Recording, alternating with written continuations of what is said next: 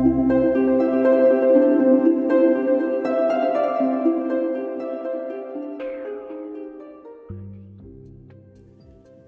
everybody, this is the next episode in the Diabetes Variables series. So it's going to be me and Jenny Smith. Jenny, of course, is a 30-plus year type 1, a CDE, a nutritionist. She does a whole bunch of stuff.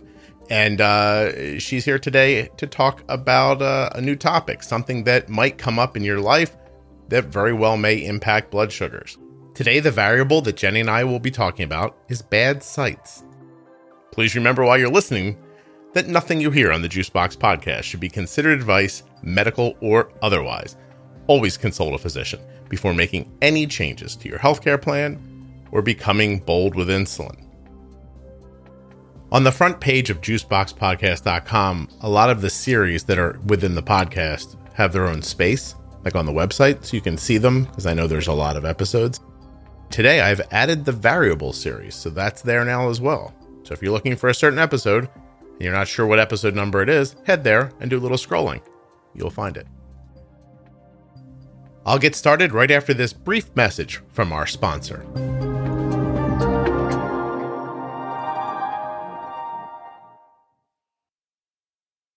This show is sponsored today by the glucagon that my daughter carries, Gvoke HypoPen. Find out more at gvokeglucagon.com/juicebox. All right, Jenny. So I have 4 of them set aside to try for today. One of them, I can't wait to see how you respond. But the other ones are I'm going to start with a couple that are shorter, I think, and then see what we're going to get to. So okay, this one I think is going to be a really short variable, but I want to talk about bad sites. So just you're using an insulin pump, and the site stops being as effective as you expect or as you've, I guess, experienced already with the site. But people have the hardest time bailing on changing a pump it. Site. Yeah. It's that the hope that sticks with them is sometimes fascinating. I can't tell if it's this thing supposed to last this long, damn it. Like, I'm not giving up. Or, I mean, I even get if it's money. But, right. You know, like if you're saying, I don't want to take this thing off, but if you have insurance, so I guess the first thing to say to people is if you have insurance and you experience bad sites, your provider can write you a prescription for more stuff if that becomes necessary. Right. That's right. not uncommon. To change more frequently. Not at all. Yeah. No. In fact, with all the pumps, I think there are people who definitely find I get to day 2. I can maybe make it to day 2.5 if it looks like it's really, really still working well, but I don't push it anymore to day 3. So yes, I mean, if you're one of those people, then just don't push it, know what you know, and ask your doctor to write for changes every 48 hours instead of every 72.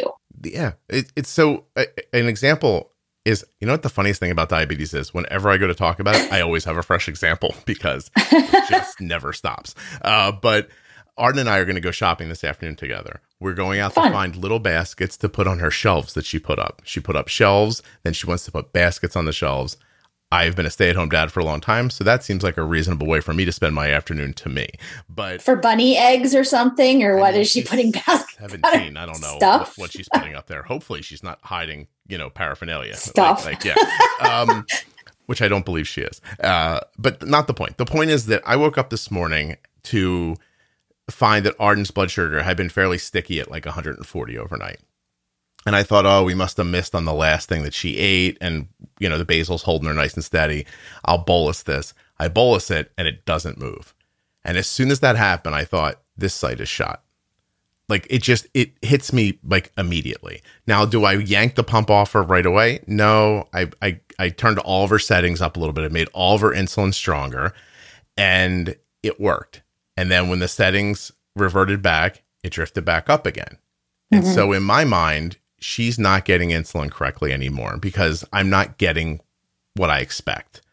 Right. And so I told her just before you and I did this, I said, listen, do one more bolus because that's going to bridge this time I'm going to be talking to Jenny. And then I said, and then we're going to pull your pump before we go out. Because I mean, to get 8 more hours out of this thing, I mean, I guess we could just jack it up. It's probably leaking, right? Or something. Yeah, or what? So what are all the things that could go wrong with a site? Yeah, it's like a rabbit hole of information about site, right? It really is.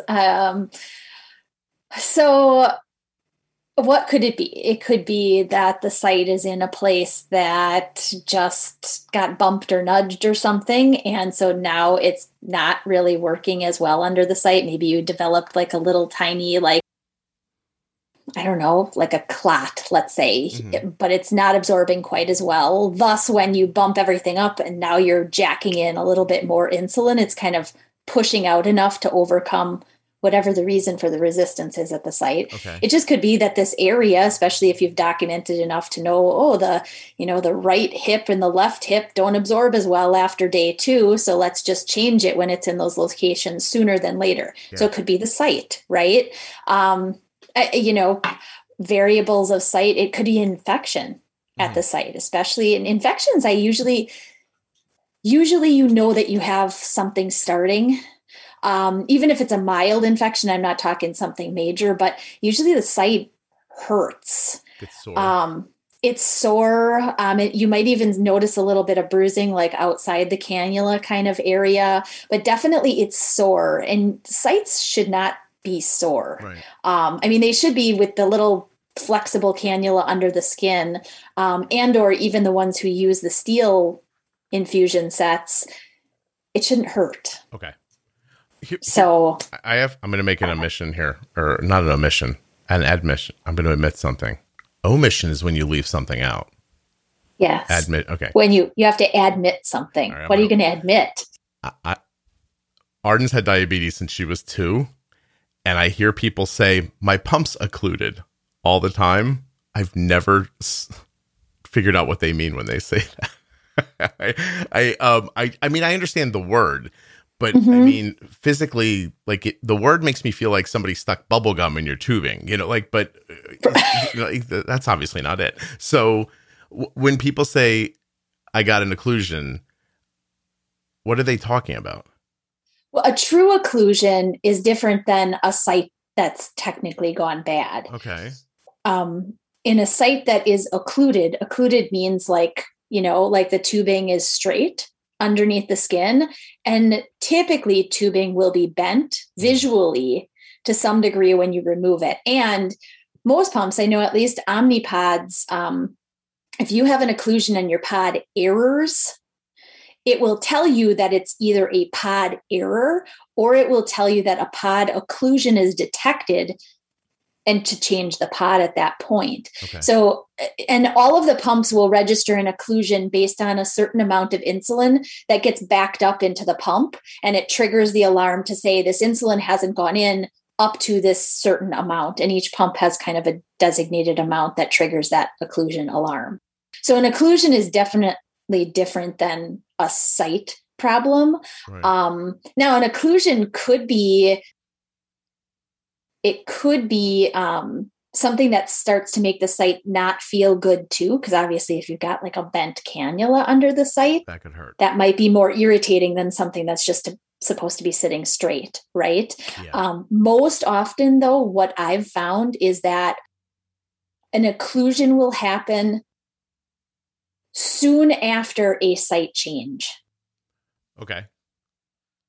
But a bad not site, always. Yeah, but a bad site could be 2-3 days in, etc. But right. An occlusion usually is sooner than later in the life of a site, mainly because it usually happens on the site being put under the skin. Okay. Something has triggered it to bend, etc. Could it happen while you're wearing it? Yes, it could. But more likely from the injection itself. More likely from the actual puncture under the skin. I should knock on some wood, but in 13 years or more of using Omnipod, Arden's had one bent cannula ever. And I've never seen the occlusion thing. I actually think it's kind of cool that if Omnipod thinks you're not getting insulin correctly, the thing just errors and shuts off. Yes. Like, it's just like, look, this is bad for you. I'm going to force you to put on a new insulin pump now. Yeah. I've always thought too, it has more checks and balances to alerting sooner than later that something isn't right internally than the other pumps. Yeah. So I also don't see them as much since they took the manufacturing in-house. Oh, interesting. I mean? Yeah, since they moved from China to, I just did an interview with them not too long ago, but since they moved that, they have if you've never seen it, it's astounding. Like the manufacturing facility in Massachusetts. In Boston. Yeah. So maybe that's it too. Okay. So here's the bigger question, I guess, and how to wrap this up. You learn what a bad site, and bad site's just a colloquial phrase. It's not a technical term. It's just a phrase that stops working the way you want it to work. A site that stops working the way you want it to work. You start to notice them after experiences, like, and then you kind of like figure out when you can be like, this is bad. I'm jumping on this. So there's no real, I don't think there's any way in this conversation to say, just look for this, this, and this, other than to say, if the site's not acting like you expect, if it's towards the end of the site life, maybe switching now is a good idea. Do you have anything to add to that, or is that kind of it? It's kind of true. I mean, if you have enough hindsight from your life with diabetes, right, from experiences, you can say, well, my lunch usually does this, my breakfast usually does this, my run in the afternoon usually does this kind of thing. And if it's not, and considering other variables that could be impacting towards a higher blood sugar, if none of those are really in the picture, our recommendation, take a correction, like you kind of did. You drove a correction in and you're like, that didn't do anything. Don't play. Just change it out. Just change it out. Get some insulin going again. Who knows what the reason was? I mean, you could play with thinking about what the reason is forever. Just change it out, deal with the high blood sugar, and move on. Okay. All right. So cool. Thank you.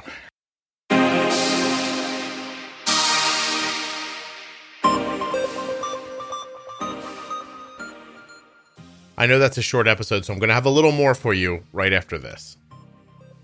Gvoke HypoPen has no visible needle and is the first pre-mixed auto-injector of glucagon for very low blood sugar in adults and kids with diabetes, ages 2 and above. Not only is Gvoke HypoPen simple to administer, but it's simple to learn more about. All you have to do is go to gvokeglucagon.com/juicebox. Gvoke shouldn't be used in patients with insulinoma or pheochromocytoma. Visit gvokeglucagon.com/risk.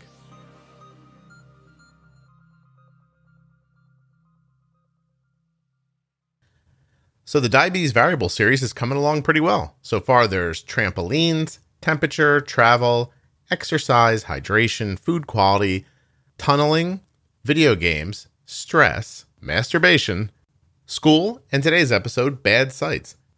I think it's working out well, putting them out on Fridays, so expect that to keep happening, and that's pretty much it, I guess, on the variables front.